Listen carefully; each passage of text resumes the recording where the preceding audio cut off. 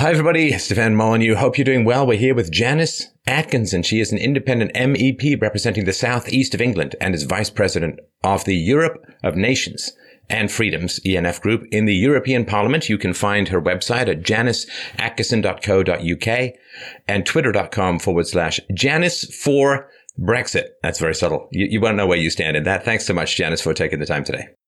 Well, you're very welcome, Stefan. I've been a big fan of yours. And I hope I can live up to those other Brits that you've had on. I'm sure you will. Thank you very much, by the way. So the EU, my goodness, it seems almost like, when you push in one side of a balloon, another side comes out. It almost seems like there was this USSR that was a giant disaster. And then when it began to crumble apart and the seams began to show and things began to fall into disarray on the Soviet side, a bunch of bright sparks in Europe said, hey, I bet you we can do it nicely here with the EU. And this kind of collectivism, surmounting of nationalism and so on is an experiment that I think is gone woefully awry. And where do you stand with that perspective? In 2014, there were 750 odd MEPs elected from across the EU to sit in the Parliament. And those people that are there, you've got this cabal that sits with Merkel, which is the so-called conservatives, and you've got the socialists. They're the biggest group, and they do dirty deals together. When I got there, I knew what the EU was about. I'd been over there, I'd sat with British conservatives, and I was quite disgusted about what I saw. But nothing actually prepares you for when you sit in the chambers and the committees and you listen to them. Our voices are not heard. They've got elections in May 2019. Britain won't be there. But what you've seen is this surge of opposition from all over Europe, from France to Netherlands to Germany to Sweden, all across Europe. There's new political parties that are springing up. There's Neo-Dexia in Greece, left the Conservative Party. There's a new party called Vox, left the Conservative Party in Spain. And so it goes on. You've seen the rise of the Alternative for Deutschland in Germany, and also the Blue Party, where Frauke Petry, who did lead AfD, has gone. Those people have got massive support. Now, the current makeup of the Parliament doesn't reflect that. And I think in May 19, you're going to see an enormous Eurosceptic elected representatives coming back. You'd also see a surge of the hard left that sits opposite me. We've got communists, you've got the IRA sitting there, disguised as Sinn Féin, disguised as the alt-green hard left. So it's going to be a very, very difficult political makeup. And what you've seen over the past few months is my side, I sit in the European of Nations and Freedom Group, which consists of Marine Le Pen, Geert Wilders, H.C. Stracker, Matteo Salvini. Now, those people are either the official opposition in their countries or they're actually taking power. So you're seeing a vast difference. And what you're seeing at the moment, and especially over Brexit with Monsieur Barnier, who is the head negotiator for the Commission, and Guy Verhofstadt, who's public enemy number one in the European Parliament, my nemesis, is the fight for their existence, because the people are rejecting their policies. And they're not going to go down fighting. That's why you see Brexit doesn't seem to be happening at the moment. The government is all over the place with it. So you're seeing a very, very different shift, and the people are behind either Nexit for the Netherlands, or there's a lot of people in France that want Frexit for France. So you're suddenly seeing this gradual change. We took that brick out of the wall and it's gradually crumbling, I'm glad to say. Right. Now, my perception of Brexit, Janice, was something like this, that people wanted to control their own borders. They wanted to return to the nation state, at least to some degree, and they wanted control over immigration. As I think you've pointed out, the vast majority of housing is now going to economic migrants, not really refugees and so on. And you have people from the UK armed forces who are sleeping in the street because they can't find a place to live. And that to me was the major driver. It's not like people care about the abstract principles of free trade. I mean, people like you and I do and our friends do and so on. But the average person was just like, well, my country is kind of shifting underfoot. There's a lot of problems, high taxes, massive overspending, housing crises, educational crises, healthcare crises, because all of these systems were not designed to deal with this massive influx of adults. Normally, if you have a bunch of kids, you've got, decades in a sense to plan for some of these things, but you don't when people just come surging in. But the perception from the leadership seems to be very different from the urgency, I think, that was felt by the people who voted for Brexit. And that divide, I think, is very dangerous for the country's political legitimacy. Yeah, of course it is. I mean, Britain's been a very welcome and open country. We've had the British Empire, now the Commonwealth, and we've welcomed people in small groups. But what we had is this vast arrival of nearly 2 million people that we just couldn't cope with. So the schools are underfunded and the schools are overpopulated. And then you've got housing. It's having an economic impact as well. So you're having to build these extra houses. Then you've got the NIMBY saying you can't build on the green belt because that is sacrosanct. And to a degree, that's absolutely right. But we wouldn't have to be having this argument about building on the green belt and funding the extra funding into the NHS and taxes going up if we didn't suddenly have to absorb all of these people. And there's no sign of that stopping. And the people of Britain really cottoned on that 80% of the migrants sitting over in Calais in France are economic migrants. There's very few asylum seekers, there's very few refugees. And you see the narrative in the EU change. They are now refugees. They're not economic migrants. They won't use that word. And also the UN has got a body that's pushing this, that you've got to redistribute all these so-called refugees and asylum seekers. And that's been really sad for the refugees and asylum seekers because, yes, absolutely, we should be welcoming. So should your country, the US and others. But now people have got very, very hard because they can't get their kids into the schools, the preferred schools that they want. They can't afford to get their kids on the housing ladder. Property prices have gone exponentially high because of immigration. Everything comes down to immigration in the end. And we actually can't cope with it. And the rest of Europe are seeing this as well. But it isn't just the housing, the infrastructure, it's the social infrastructure as well. We are having to adapt our culture and our identity to fit in with a small minority of people that are very vocal, very well funded as well by the left and Antifa, and our voices are being shut down. And the ordinary person in the streets since 2014 has really said enough is enough, whether it's in this country or whether it's in France, Germany or wherever. We've seen these 80% of fit young men, and I've been over to Calais a number of times. I've been to the Greek migrant camps a number of times as well. These fit young men have a very different attitude and perception on Western values, our freedom of speech, our way of life, and we have to adapt to them. And we're saying, no, enough is enough. And especially women that have been attacked and raped and sexually assaulted, we're saying, no, enough is enough. And that's trickled down to the rest of the population. Most of the population don't think about free trade agreements. All they want to do is put food on their table, feed their kids, go to Waitrose or Tesco's, whatever supermarket they go to. They're not really worried about free trade agreements. They don't understand that, that's for us and the policy wants to get that. But that's important as well. Well, and it is a very strange, just want to mind a correction, my country is Canada, not the US, but it is a very strange situation when you look at the macro aspect of things, Janice, which is, so there was, massive transfer of wealth from the first world to the third world, with the hopes, of course, of building up stability in the third world. And generally what happened, particularly in Africa, was the population just exploded, which was the result of, foreign aid payments and other forms of economic transfers. And then the powers that be decided to play Grandmaster chess destructo game with the Middle East, destroying countries like Iraq and I guess attempting to Syria and Libya and so on. And so you send huge amounts of money to swell a population, you bring down the barriers, and then you raise the amount of money that you pay for people to come into your country because it's very expensive having these immigrants come in. This is a sort of perfect storm, or, some might say an engineered disaster that seems to have one particular direction. One of the things that I think a lot of people are asking is, if there is all this instability in the Middle East, if these people are refugees, well, there are many, many countries in the Middle East that have compatible climates, political systems, religions, cultures, and so on. Why on earth would they trek across the Red Mediterranean all the way through Europe to a tiny island on the edge of Europe? It doesn't seem to make much rational sense, which seems to be politics these days as a whole.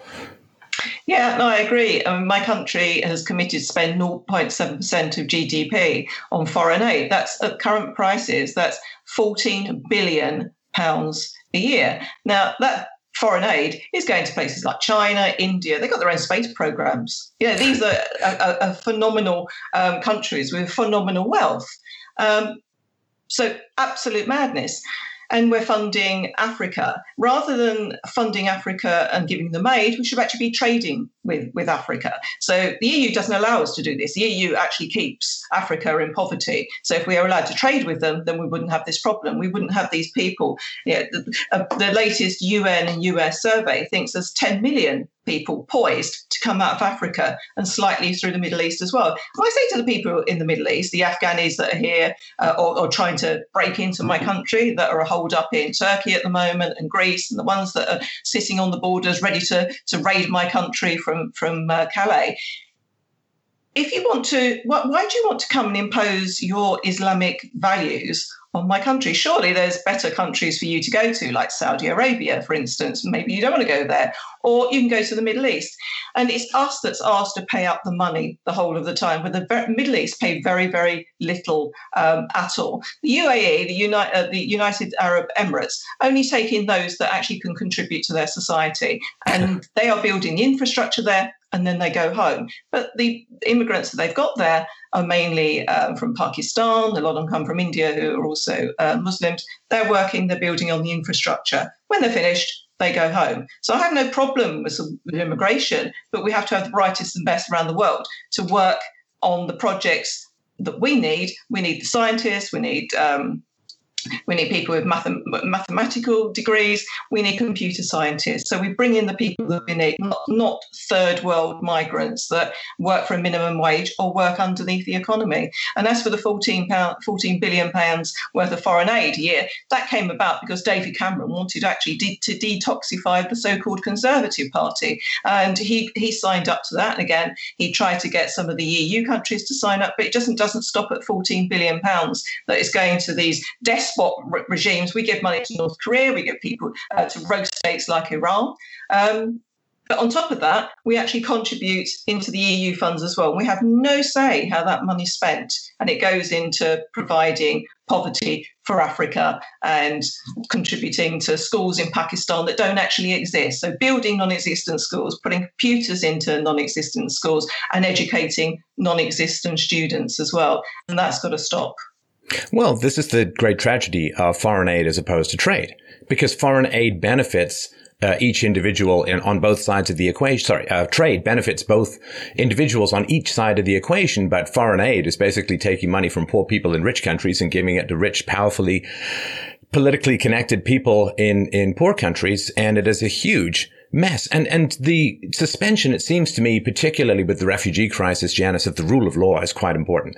Because if you're a refugee, the moment your foot touches soil, you're not supposed to go anywhere else but that country. It's not supposed to be, who gives out the most welfare and let me make it. So unless somebody's somehow able to go from Africa and sail all the way around to the UK, there should be no refugees arriving in the UK from the Middle East.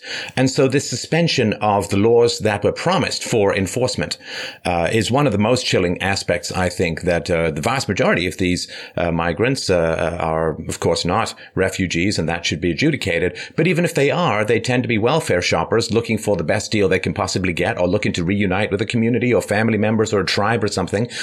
And so the EU's rules themselves have been suspended in the distribution of these scant refugees, even as they stand.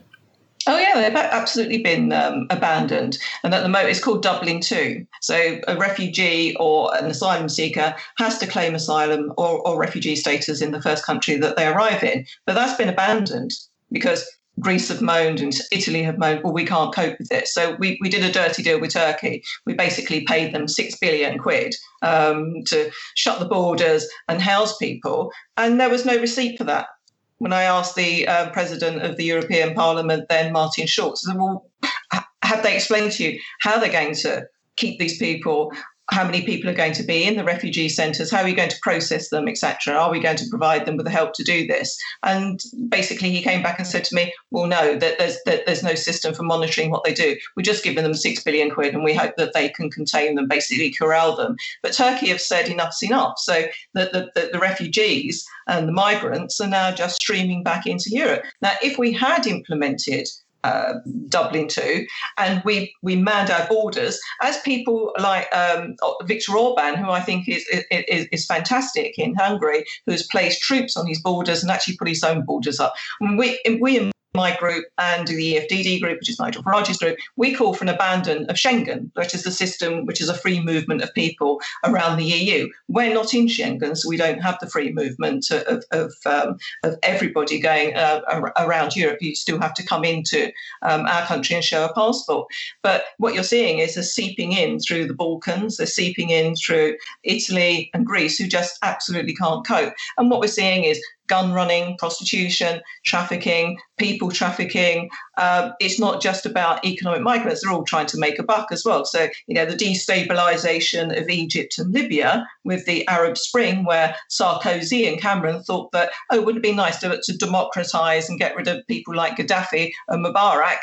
We've now seen an oppressive regime in Libya. Nobody knows who's running it. It's a totally rogue state. And they're all coming out of Africa via Libya. And we can't stop it. Those boats are coming out day after day after day. So what we need to do is man our borders, close our borders, shut the Schengen system down and go back to the rule of law, which was the original rule of law, rather than just saying, oh dear, it's completely unworkable. We need to have another system. Rubbish. And then the EU says we're going to impose the numbers of migrants on you. Well, there's another crisis coming because Hungary, the Visegrad countries, Poland, etc., said, no, we're not taking any more migrants. And the people now that are voting for parties like the Lega Nord, Matteo Salvini, a friend of mine, he's a vice president of the Europe of Nations and Freedom as well. They're saying no more migrants. We're not having it. We're not accepting them. So there's another crisis coming along where the EU is actually taking on Poland and Hungary at the moment. They're going to have to take on Italy soon, and Sweden will have a general election at the end of the year, in September, and they'll have to take them on as well because my friends, the Swedish Democrats, will then be in power. So it goes on. So, you have these crises. We'll just abandon our borders. We'll just abandon the rules of Schengen. And this is the result that we have. Well, and what's really been horrifying to me, Janice, is looking not just at the collapse of the rule of law in many ways, among European countries, particularly those who've taken a lot of the migrants.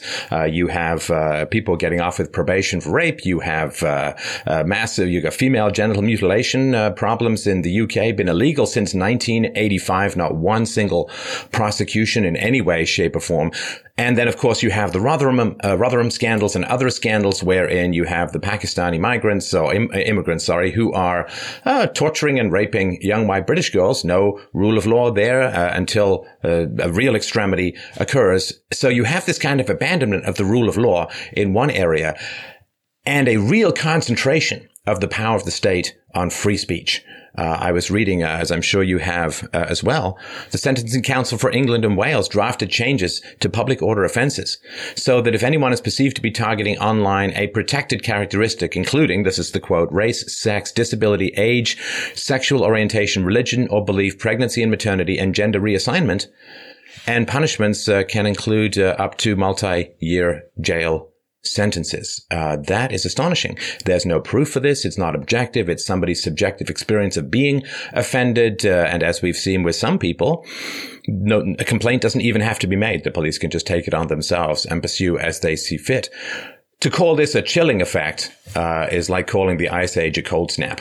And that is one of the gravest things I think that seems to be coming out. The whole idea of diversity was, hey, let's have a big and more rich and more diverse marketplace of ideas. And what is delivered and what is promised is completely oppositional. Yeah, absolutely. The grooming gang scandal is just a tragedy.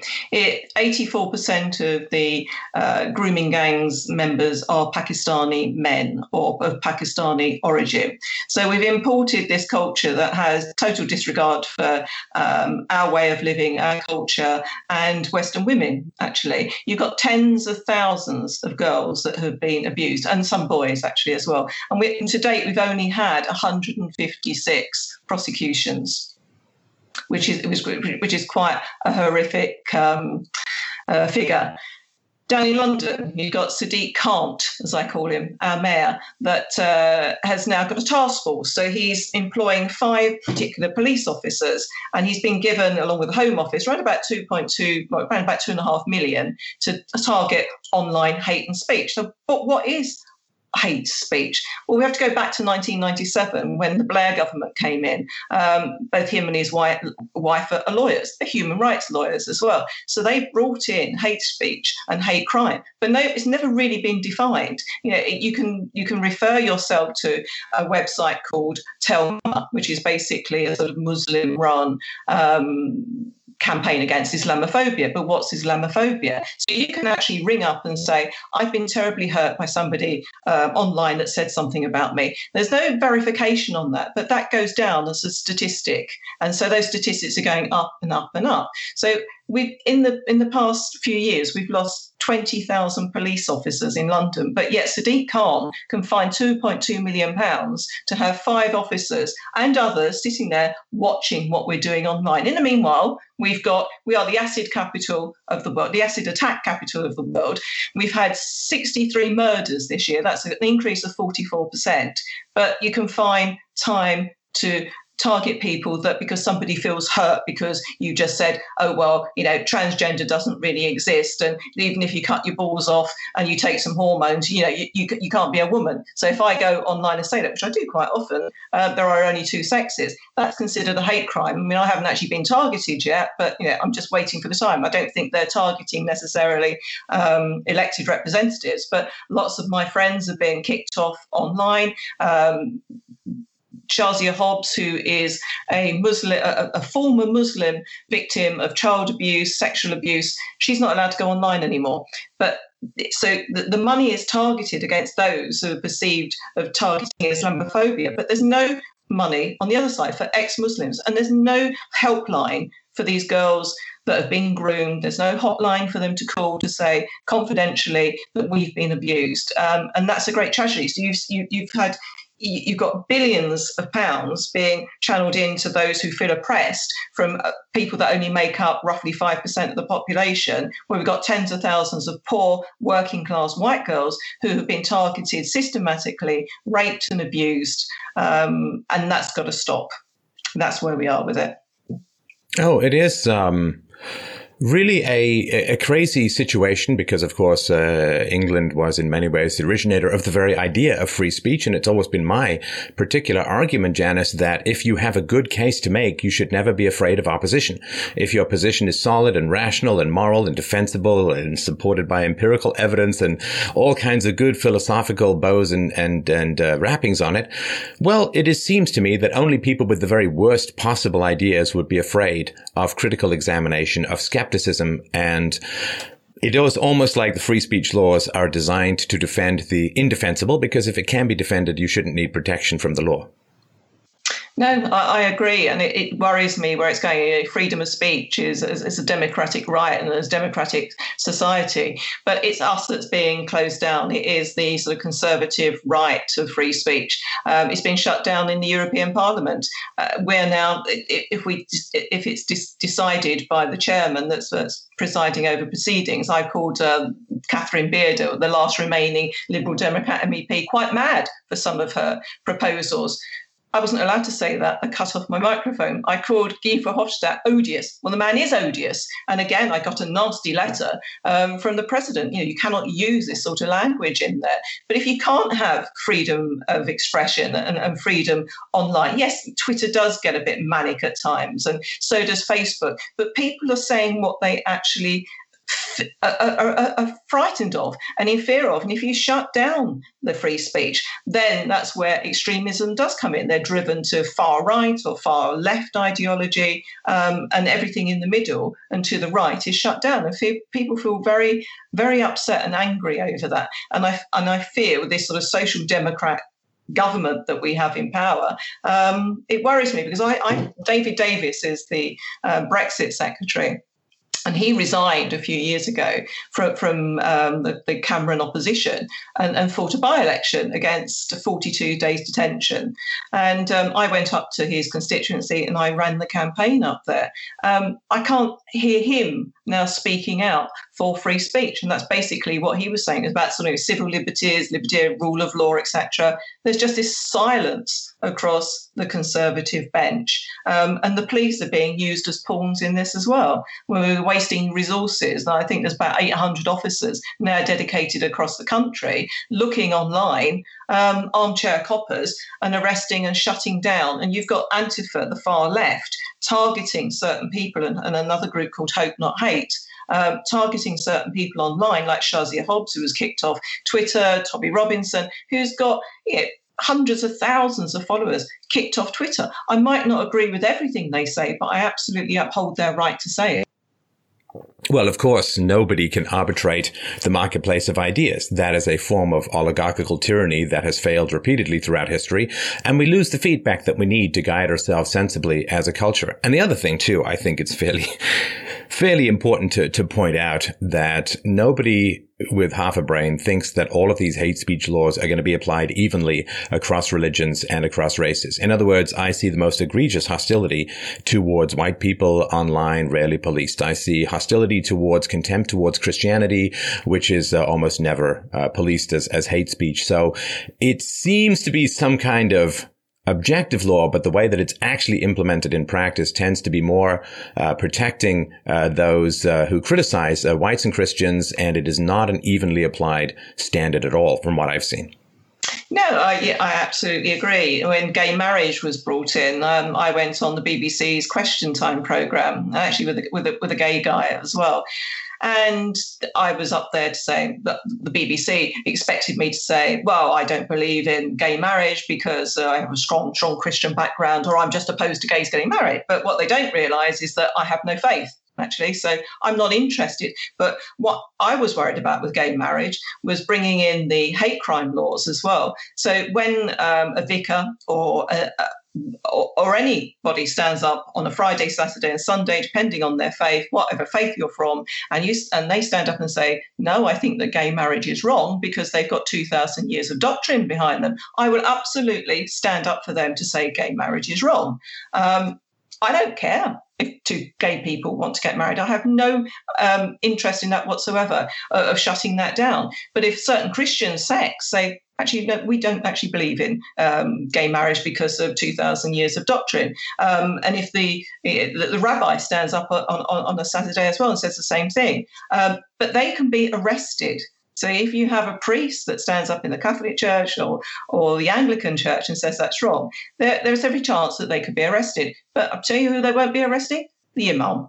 When he is saying, yes, we should throw gays off the top of the building, we should stone them to death, this is sodomy, it's Gomorrah, we should not be allowing this, and stone them to death, they will not be arrested. But if anybody else stands up and says that sort of thing, then we're going to be arrested. So it's very, very skewed towards a very small minority inhabiting our countries. Well, the UK police have confirmed that dislike and unfriendliness can be hate crimes. I mean, let's just call them what they are, which is politically incorrect thought crimes. I mean, that's basically, we're in an Orwellian situation here. So dislike and unfriendliness can be hate crimes. And I wonder if a Muslim refuses to shake a woman's hand, whether he or she will be prosecuted, because that's definitely unfriendly, wouldn't you say?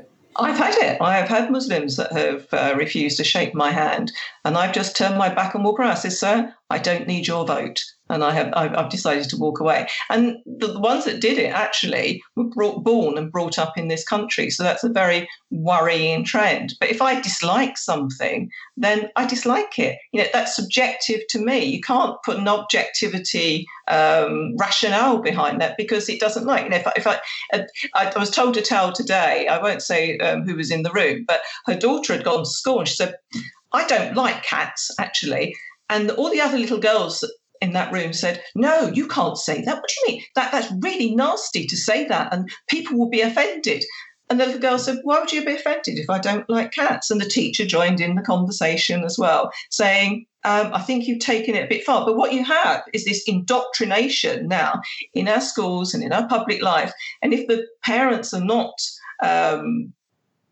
having discussion at home, around the table, we always have political discussions in my house, and my sons can hold their own anywhere. But if you're not having those political discussions about what is right and what is wrong, or just political discussions about life and what you feel about things around the dinner table at home, then I'm afraid that you're leaving it open for the schools to indoctrinate it. So it's state indoctrination when you've got little 6 and 7-year-olds saying that it's basically hate crime to say that you don't like cats. That's how far it's gone now. I know it sounds ridiculous, but that's but the good news is the cat doesn't have to lodge a complaint because the police can do it on behalf of the cat and throw you into kiddie prison or something.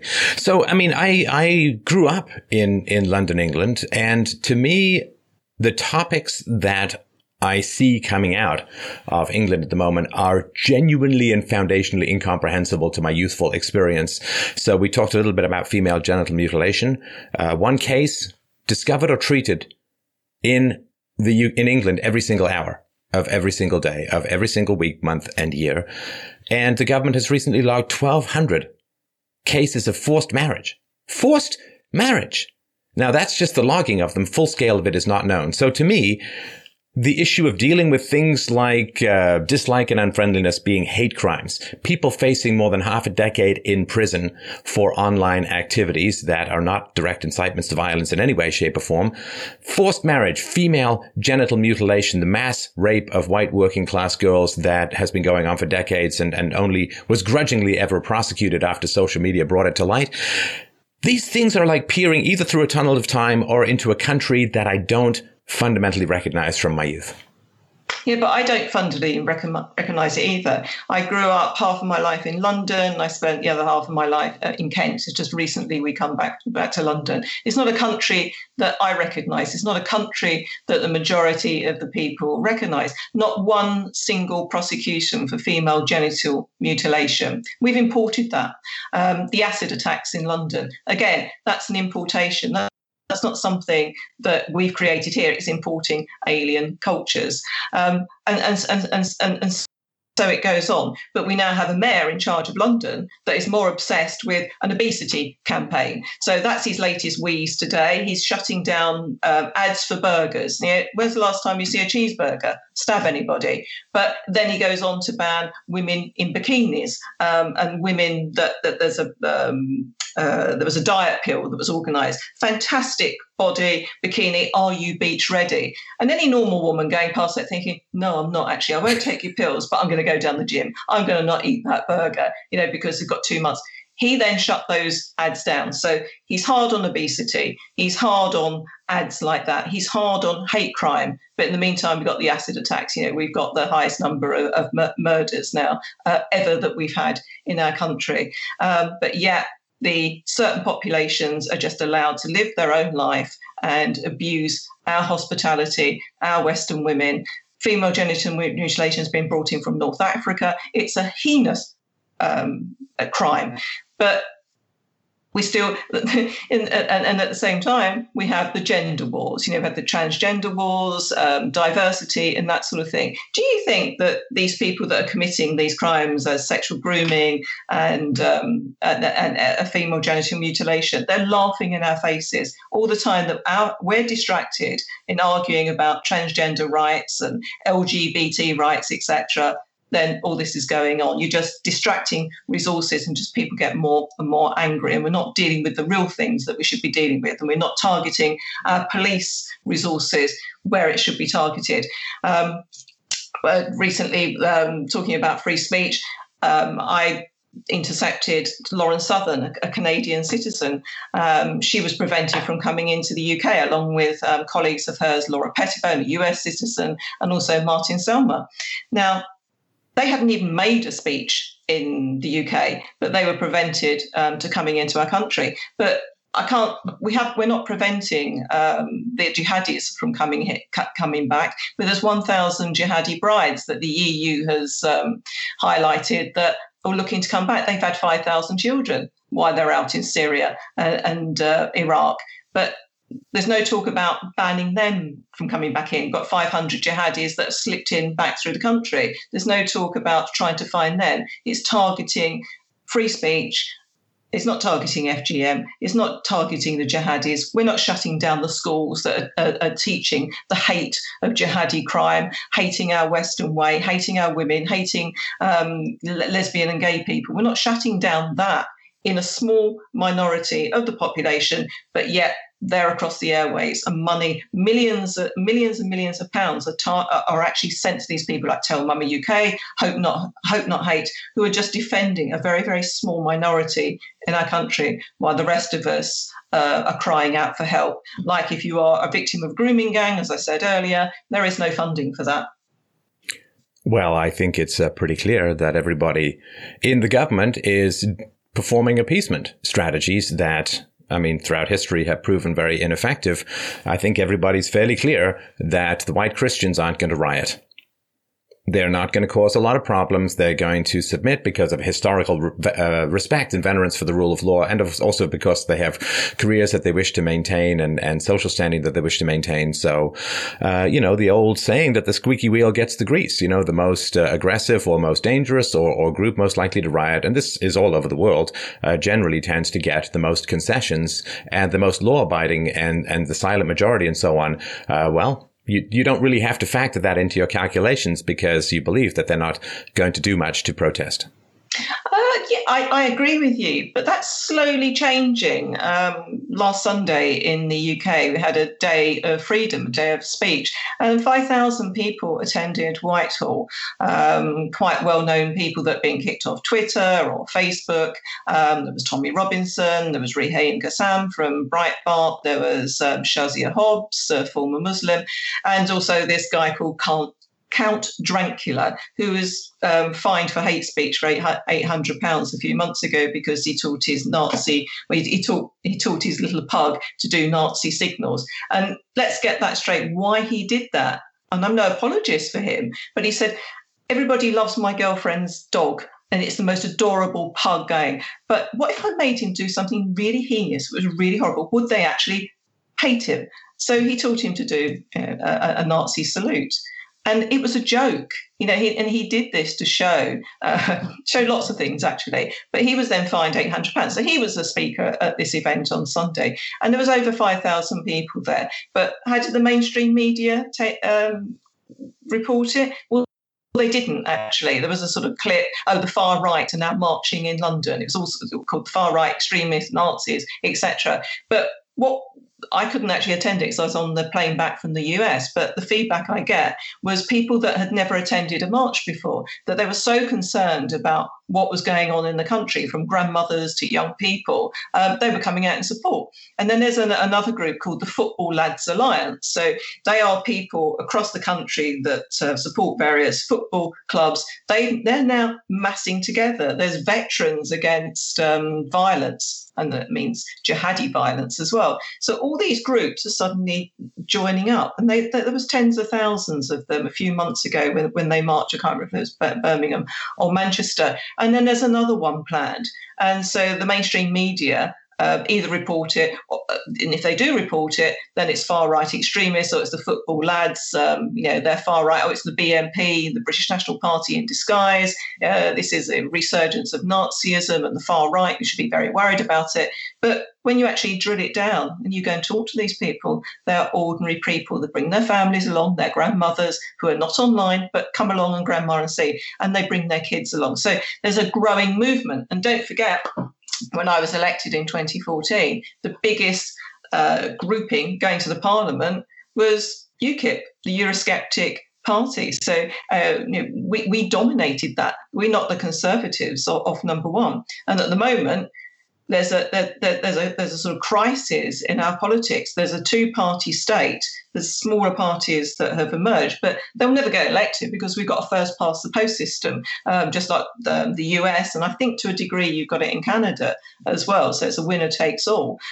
So there's this sort of battleground at the moment where we've got to win. And if we don't win, we're lost. But I do have a hope for the future. When I looked at what happened at the Day of Freedom on Sunday, we got Trump in the White House, and the massive support that he's got across the country because he's stuck to the policies that he promised. And he's not having any truck with extremists and jihadis and foreign aid and what's happening with Iran with the nuclear deal. He is going to build that wall. And that's brilliant. And you see this all across Europe. So I do have some hope, but all we have is sort of Teresa the Appeaser in Downing Street. Nobody knows what she stands for. And quite frankly, it needs a figure like a Trump, a Putin even, or a Margaret Thatcher and Reagan type of person to come forward and say, this is what I believe in. These are our British values. Because at the moment, we don't know what British values are.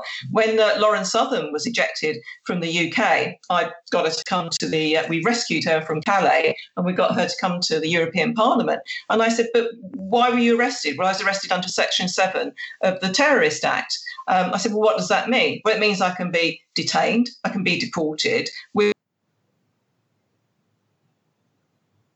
And we need a leader that's come out of Britain now, just like a Trump, and say, right, this is what we stand for. These are the British values. Because when Martin Selner was ejected a few weeks ago, they also said, you don't comply with British values.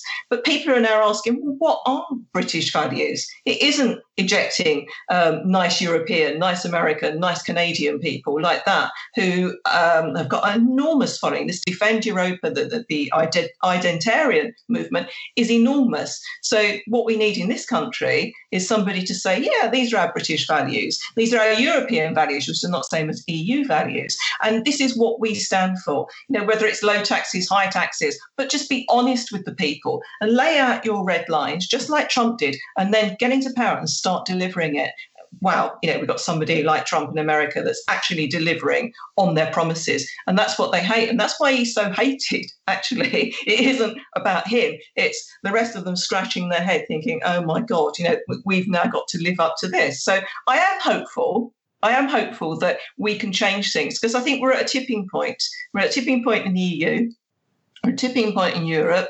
You're at that tipping point because you've got that cretin Trudeau that's running your country, which is, I think, being outside of your country, he's an embarrassment to you on the world stage. Hopefully you've got another Stephen Harper soon and that will work. But people must look at him in Canada and think, oh, wow, we've got to get rid of this guy. Because Harper was a very open borders guy when it came to immigration. So it may be the challenge. And, with regards to Theresa May, I mean, boy, a more half vertical pile of spineless pudding when it comes to negotiations could scarcely be imagined. And this, of course, is the great frustration is people poured time, effort, energy, resources. They burned relationships. They threatened their own professional success by really working hard for Brexit, which had a lot to do with, of course, borders, control over immigration. And it is funny that people who want borders are called Nazis.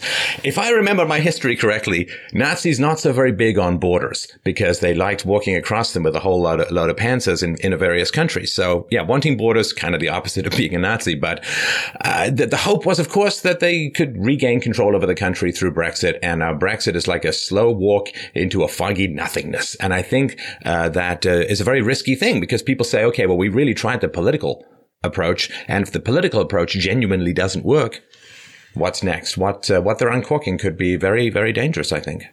Yeah, I mean, the polls show now that across Remainers and Leavers, they just want the government to get on with it. The government isn't prepared. They say, oh, well, business isn't prepared. We need to stay in a customs union or a form of customs union. If we stay in any form of customs union, which is being touted this week, then we can't do free trade deals across the world. We've got the Commonwealth lining up. Even Trudeau wants a free trade deal. Trump definitely does. I was in Washington at Christmas and I met Secretary of State Wilbur Ross, who's Secretary of State for Commerce. And he said there was other European leaders in the room.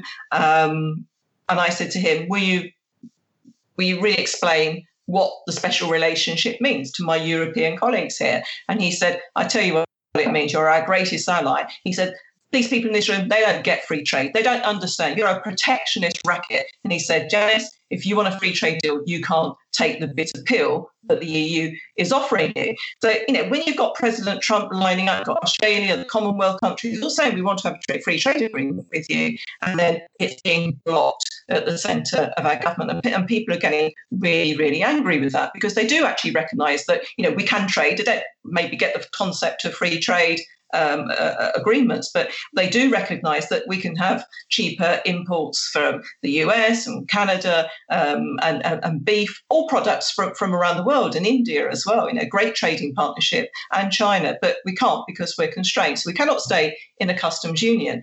They've also fleeced our fishermen as well. We used to have a great fishing fleet in this country, which has been decimated because of the common fisheries policy. Now, one of the things that swung the vote was the fishermen coming out from ports all around the UK and sailing up the Thames to Parliament saying we want our fishing rights back. And we've seen that industry decimated. It can't be handed on to the next generation. They can only fish for quotas, but the Spanish can just walk in and take their quota, which are enormous because that's all been negotiated away. The French can't. So we need to take back control of our waters. And that's not on the table at the moment. And so the government is walking a very, very, very tight line here. The Treasury is purposely, because he's a Remainer, the Chancellor, he has not made any contingency plans or any budgets whatsoever for a no-deal scenario. So we would just walk away. The negotiations won't work. There's a 1 in 5 chance of that happening at the moment. We walk away and we go to World Trade Organization rules. He's made no provisions for that whatsoever. You've got the Department for Trade, Department of International Trade, headed up with the great Liam Fox, actually, a true Brexiteer and a true friend of the US and Canada. Now, his department this week, their priority should be negotiating trade deals. But this week, they've decided that LGBT is their priority and that they're going to be the greatest trans and LGBT champion across Whitehall. No, nobody's interested. Canada's not interested at the moment whether, we're treating our gays, lesbians, transsexuals in the right way in a Whitehall department. And this is a sort of the problem that we're coming up. And then you've got the House of Lords, this anarchic, unelected body that 12 times in the past few weeks have said, can't Brexit like that, because the Lords has been stuffed full of people, of cronies from David Cameron and Nick Clegg and the Labour Party as well. So we don't have a majority in the Lords. Now, if Theresa May wants to grow a pair, she should create 100 new peers, put them in the House of Lords, and then we can deliver the Brexit that we all voted for. And she's going to have, we had some local elections a couple of weeks ago where the Conservatives did quite well. They're expected to be constituencies, they weren't. So you found the UKIP vote, the Leaver vote, whether they were Labour or UKIP and Conservative, going back to the Conservative Party. And that was a strong message to her to say, deliver Brexit. And if she doesn't, then there's going to be, I think, civil unrest, there'll be a lot of upheaval. And I think the Conservative Party will be out of office again for a generation, as they were in 1997. Yeah, by which time demographics will virtually ensure that they will never get back in. So the last point I wanted to get your thoughts on this, because I know that you were an entrepreneur before you became a politician. You ran a marketing business for 2 decades because, of course, you started when you were 12. Now, I have noticed this kind of pattern among people. I mean, if you look at yourself, you look at other politicians, particularly Trump, if you've actually been in the business world, if you've actually had to run a business, if you've actually had to hire people in the remnants of the free market, if you've actually had to manage taxes and regulations on the receiving end rather than on the passing end. I myself was an entrepreneur in the software field for 15 years before I started doing this. There does seem to be kind of a divide among politicians. Have you ever had a real job? Have you ever been responsible for payroll? Have you ever struggled to build something from nothing? Or have you kind of floated from privilege to privilege, from school to community organizer to politics and so on? Have you ever been, say, I don't know, a part-time drama teacher as opposed to somebody who actually runs a business? Do you think that there is something in this hypothesis that if you really want to understand how the market works, it's really a good idea to have participated in some meaningful way prior to getting into office? Oh, absolutely. I have lots of young people that come and work for me as interns. And over the years, I want to go into politics, Janice. I said, yeah, go and get a real job first. Go and do something in the real world. Go into business, become a nurse, a doctor, anything. Go and work in the charity sector. I don't care. But just get experience of life. And when you're over 35, then decided to go into politics, because what we're seeing, which in the whole Labour Party and to a degree the Conservative Party and certainly the Liberal Democratic Party, none of them have had a proper job. They've all gone from elite schools to elite universities to working in the European Commission, working for an MP, a Member of Parliament, and then they have been chosen to go in. And I was part of David Cameron's A-list. I hated that. And I wasn't one of the preferred women because I was a pain in the neck to him, and I wasn't allowed to talk about Europe. I wasn't allowed to talk about immigration. I wasn't allowed to talk about schools, etc. I had to stay on message. And when after the 2010 election, I fought an election in a 15% Muslim demographic constituency, I left and joined UKIP, because at least there I found people of like mind. They had proper jobs, they'd run businesses, or they'd been in professions. They were doctors, dentists, nurses, teachers, etc. So if you haven't had experience of life, you can't tell other people how to run that. It's all very theoretical. And then, last word on the EU. The woman that's in charge of trade policy is a woman called Cecilia Malmström. She's Swedish. She's unelected. She spent her life as a sociology lecturer. That woman is now in charge of international trade. And so it goes on. There's another one who's in charge of international trade relations. And all she's ever done, I think she'd gone from job to job to job just in politics. She'd never had a proper job anywhere else. I think she was in something in sociology as well. And when you start unpacking the backgrounds of all these people, you look at Macron is a good example. Although he worked in politics, again, he'd been chosen. He'd been to an elite school, an elite university, and he was plucked from obscurity to go and work in a bank to make those contacts and make those millions. And then all of a sudden he found himself in the Socialist Party that was dealing with tax and regulation, etc. And then, you can form your own party. And, millions of pounds were put behind that man to get into power just to stop Marine Le Pen. And so it goes on. They are being chosen. It's a sort of it's a common purpose order that people are rejecting. And I've got an idea that we have this X factor for politicians, to sort of take it on screen. And there's a few people that are interested. So we could have the People's Pledge, the People's Party. You can stand there and pitch, like they have the open primaries, basically, in the US. And so the people are actually choosing their candidates. And if we get enough people behind them, then we can fund them to stand. So we break the two-party deadlock system and put the resources behind those people that have been chosen in a constituency by the people. And on your CV, I would like to see you don't come into politics until you're 35, and you've had to have a proper real job in the real world and understand things, have a family, then come into politics, and we'll support you. Well said. All right. So I just wanted to remind people, first of all, thank you very much for your time today. Great chat. Just wanted to remind people, please go to janiceatkinson.co.uk and you can follow her excellent Twitter feed at twitter.com/Janice4. That's the number 4.